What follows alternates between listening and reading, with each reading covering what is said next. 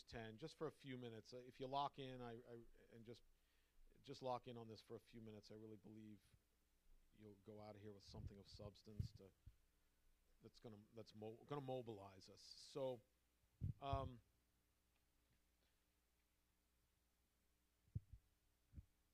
yeah, finding my place. Okay, so Hebrews 10. Just want to, for a few moments, look at verses 19 to 25.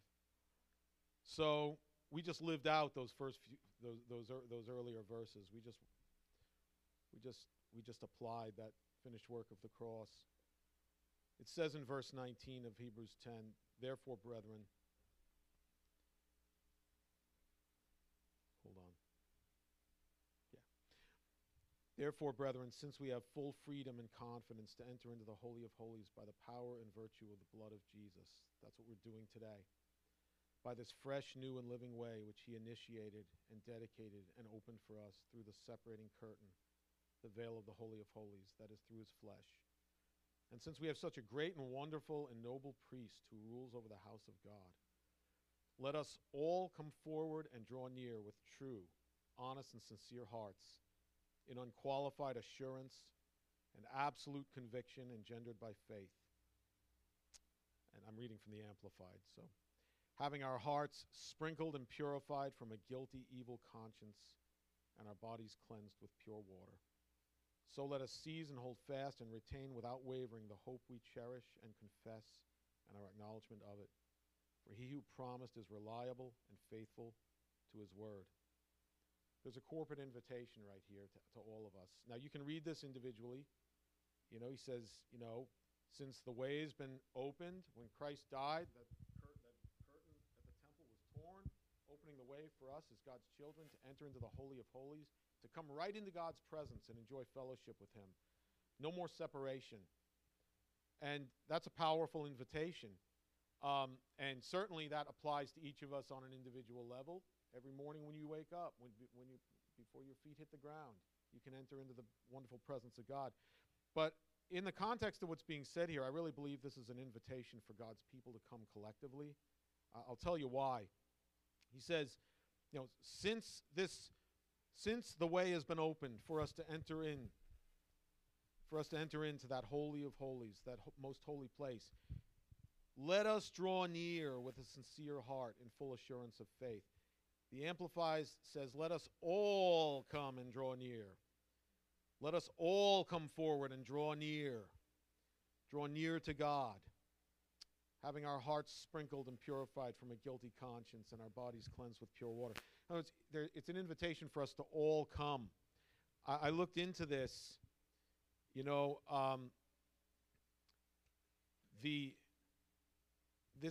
that word used, let us draw near, is the same term that was used when Jesus went up on the mountain and sat down, and it says his disciples came to him. They all came, many of them. And it was used again in the book of Acts where Paul is shipwrecked on an island and he starts healing everybody. It says those who had diseases on the island came and were healed. They all started coming. Picture that, everybody living on the island, however many were living on the island, they all just started coming to where Paul was on the shore to get healed. You see, it's a corporate word. And so that's the same word that's used here for let us draw near. Let us draw near with a sincere heart. Let's draw near to God. Let's not shrink back. Let's draw near in full assurance of faith. He's saying, let us all come together. Let us come before our Abba Father. He wants his family to come into his presence together, joyfully. He wants us all. You see? Papa wants all his children. Last week, Bert had a lot to say about how we walk together and walking together into the presence of the Lord is the most beautiful thing we can do. So I was so encouraged Monday evening when, about a dozen people showed up here? We all just came together and prayed. It was so beautiful. We entered into his presence. You know, some of the things Bert said last week, I want to just for a few moments highlight that. Read verse 24 and 25. It says, and let us consider and give attentive, continuous care to watching over one another, to studying how we may stir up. That means stimulate and even incite to love and helpful deeds and noble activities, not forsaking or neglecting to assemble together as believers, as is the habit of some people, but admonishing, warning, urging, and encouraging one another, all the more faithfully as you see the day approaching.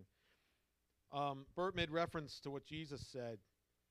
Jesus said, by this shall all men know you are my disciples, if you love one another, if you keep showing love among yourselves.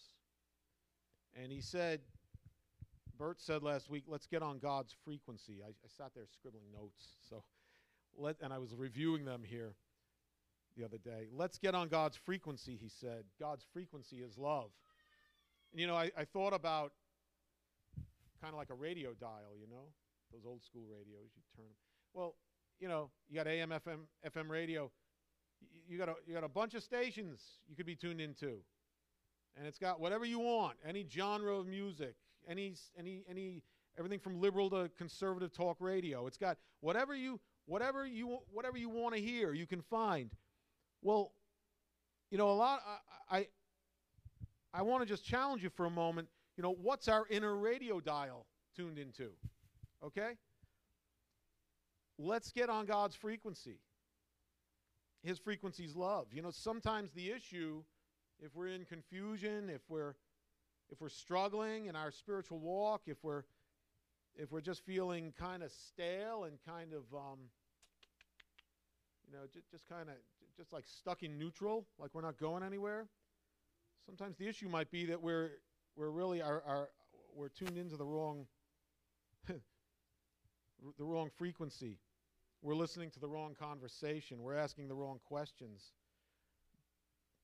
God wants us tuned in.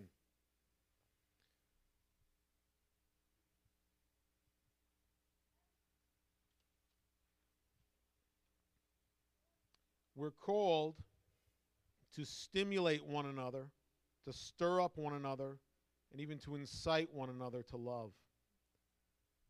Verse 24. Let us give attentive, continuous care to watching over one another, studying how we may stir up and encourage one another to love and helpful deeds and noble activities. So how do we do that? We build one another up. We edify one another. As we share during communion, we don't tear down one another with our tongue. We bless with our words. We encourage. We get so filled up with the reality that we are blessed that we can't wait to come together and be a blessing by passing it to others. We exercise our gifts for the good of the body. You know, we're all anointed of the Lord to do this.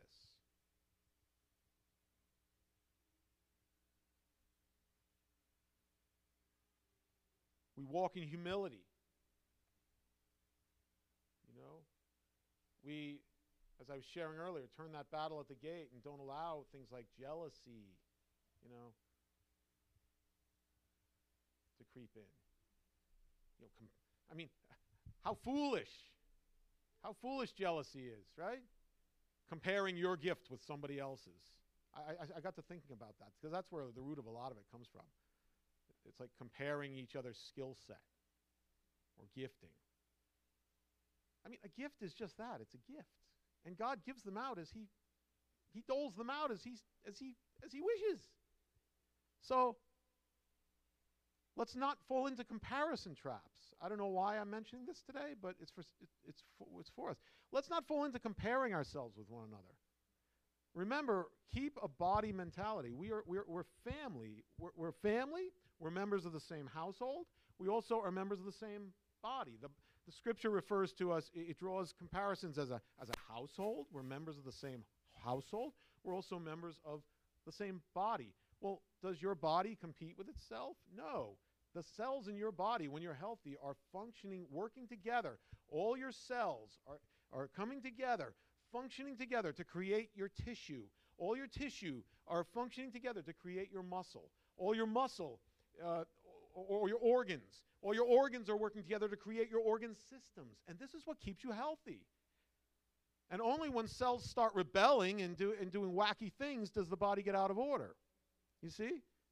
So how foolish, when we're members one of another to and Paul gets into this, does the hand say to the foot, because I'm not a foot, I'm not part of or because I'm not a hand, I'm not part of the body? No. You need every part of your body. Break a little toe and find out how tough it is to walk. You need your little toe. Yeah, but it's not an important job. Who said? Who said it's not important to be a little toe? I'm just using analogy here, but everything is important in God. You see? And you have a place in the body. Find your place, function in it, and you'll find great contentment. And don't try to, we've heard the term stay in your lane. It's a pretty good term. That doesn't mean there are times we need to challenge ourselves, and God's going to stretch us and take us maybe outside of our comfort zone and have us actually do more than what we thought we were capable of, because a lot of times we really, really sell ourselves short. So I'm not totally sold on the whole stay in your lane thing, but I believe it in the sense that find your sweet spot that you function in and flow in it, okay? And if God wants to add to you dimensionally, he can do that. He can absolutely do that, okay? And he will. He'll build on that. But again, just here's where, we as the body, let's take great joy in each other's successes, in each other's, let's applaud what God does, right? We're good at this, I think, in this body. Celebrate one another. Really celebrate one another. Celebrate what God's doing in our lives, right? I think we're really good with that here. Let's continue to do that. Let's continue that. I think we're doing a lot of this. Let's all the more. And that takes us to the last verse. I told you this is just really short, just a short devotional here on this. But so how can this all happen? Well, it's got to happen. We got to be together for it to happen. And literally, often we have to be together in the same place, like in the same room. We got to have physical proximity to one another. So the book of Acts says they were all together on the day of Pentecost. They were all together in one place. What does that mean? They all came together, 120 of them, in one room. Now imagine if Jesus said, don't go do anything else. Go to Jerusalem, go to that room, and wait. Now imagine some of them were like, well, I have a meeting to preach off in Caesarea. I can't. Or, oh, I got to go take care of something else. Or I got, and I'm sure, knowing the enemy and the way he works, those thoughts came to them. Those men and women were human, just like us. And I'm sure but wait, no, I can't. I don't have time to go up there and wait. Wait, how long? Well, Jesus didn't say. What do you mean? I got a life. I got to go to work tomorrow. I got to go home cook dinner. The Mets are on TV. It's like, wait. Yeah, But they did it. They came together. And imagine if anybody didn't obey it, there may have been some that didn't. It just says 120 of them were up there. Okay, the 11, Judas was gone, but the 11 were certainly up there, and there were a lot up there with them. I'm sure there were probably others who were invited that didn't show up because of this very thing. I got stuff to do. I got stuff to do. My life's busy. And they imagine what they missed. The outpouring, the ultimate outpouring, the outpouring of the Holy Spirit. They missed the day of Pentecost if they weren't there. You see, so really, I mean, the only way we're going to fulfill verse 24 is if we're in the same together, in close proximity often. We have to do verse 25 to do verse 24. That's what I'm saying. If we're going to give attentive, continuous care to watching over one another, studying how we may encourage one another to love and helpful deeds and noble activities, we have to have access to each other. We have to be in the same room. This goes way beyond go to church next Sunday. This is like you're my family and we do life together. And we eagerly look for opportunities to get together, both in this room and in other settings. It's a whole different ball game. It ain't go to church. It's It's assemble yourselves. I love that word, assemble. Let's not forsake or neglect to assemble ourselves. I think like Legos. You remember Legos? Snap them into place. The assembling of ourselves together builds up the house of God. You snap the Legos into place and you build the structure. It's built. It's being built. Jesus is building his church. And this happens as we assemble together. Coming together as family. Bert said this: grow in love until you can't wait to come together with God's people, to the extent that we are addicted to meeting one another's needs. I'm basically done, by the way, so just lock in on these last couple statements. I will say that again. I wrote this word for word. Grow in love until you can't wait to come together with God's people, to the extent that we are addicted to meeting one another's needs. Let's flip the word addiction.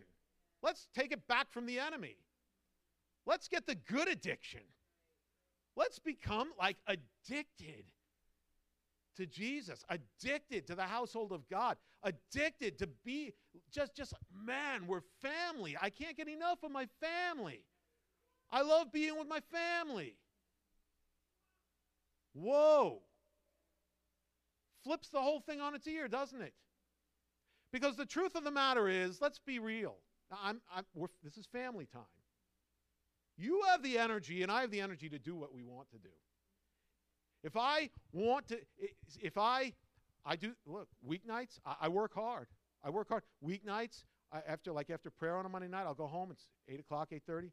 I'll eat some dinner, and the Mets are on. And I got to go to work the next morning. I need to get up early. I get up for my devotion time between 5 and 5:30. And the Mets game's on. And I want to watch a little of the Mets to unwind.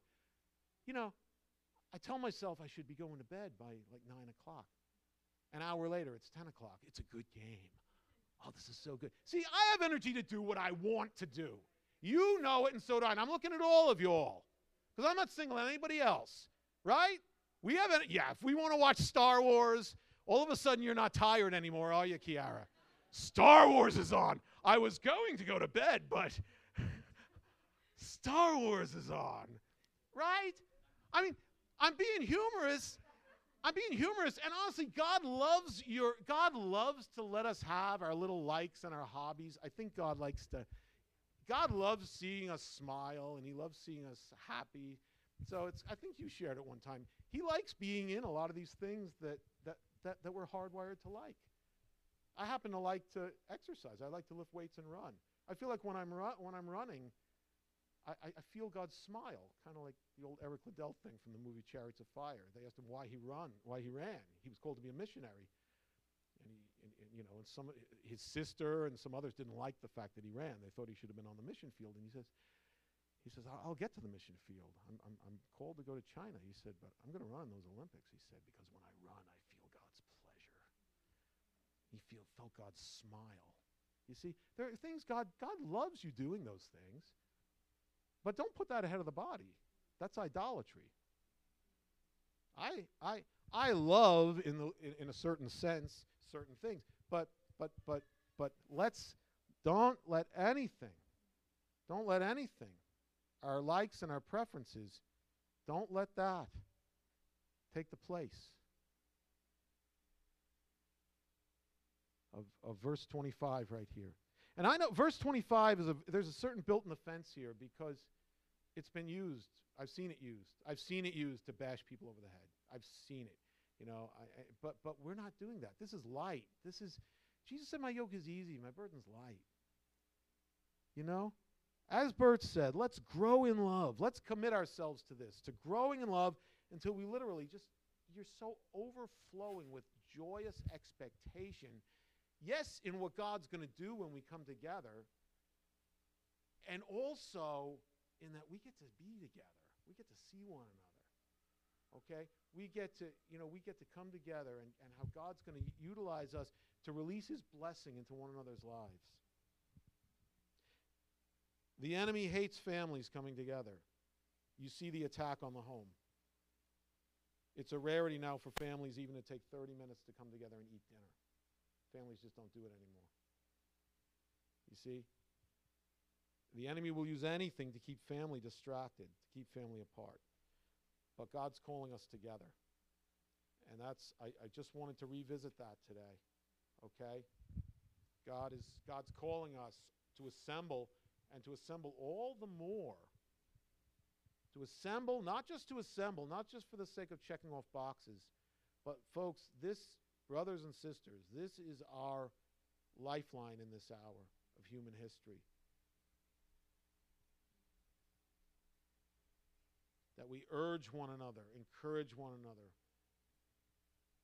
We were sharing Wednesday evening how we all have, blind spots. We need to be able to speak into one another. We need to be able to share with one another. We need to be able to help one another along. This isn't some cultish thing where we tell each other what to, what car to buy, or it's not. But the point is, it's that collectively as the body of Christ. And I'll leave you with this thought. Together, we have the mind of Christ. Together, we have the mind of Christ. It's, on a level, you, when you walk out of here, have the mind of Christ.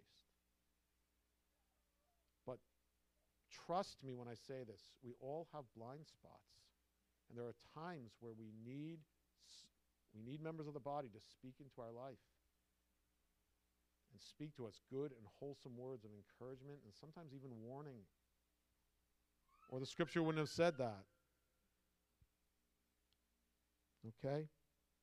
Assembling together, but to admonish, encourage, urge, cheer one another on, and even warn at times, all the more faithfully as we see the day approaching. We're all anointed for this. All right? So, this has been some family time today. So, as you go out of here, just take this and process it and let it motivate you. Amen? All right. Oh, yeah, please. Just one analogy keeps coming to mind. I know maybe it's because Christian's here, but it's a military.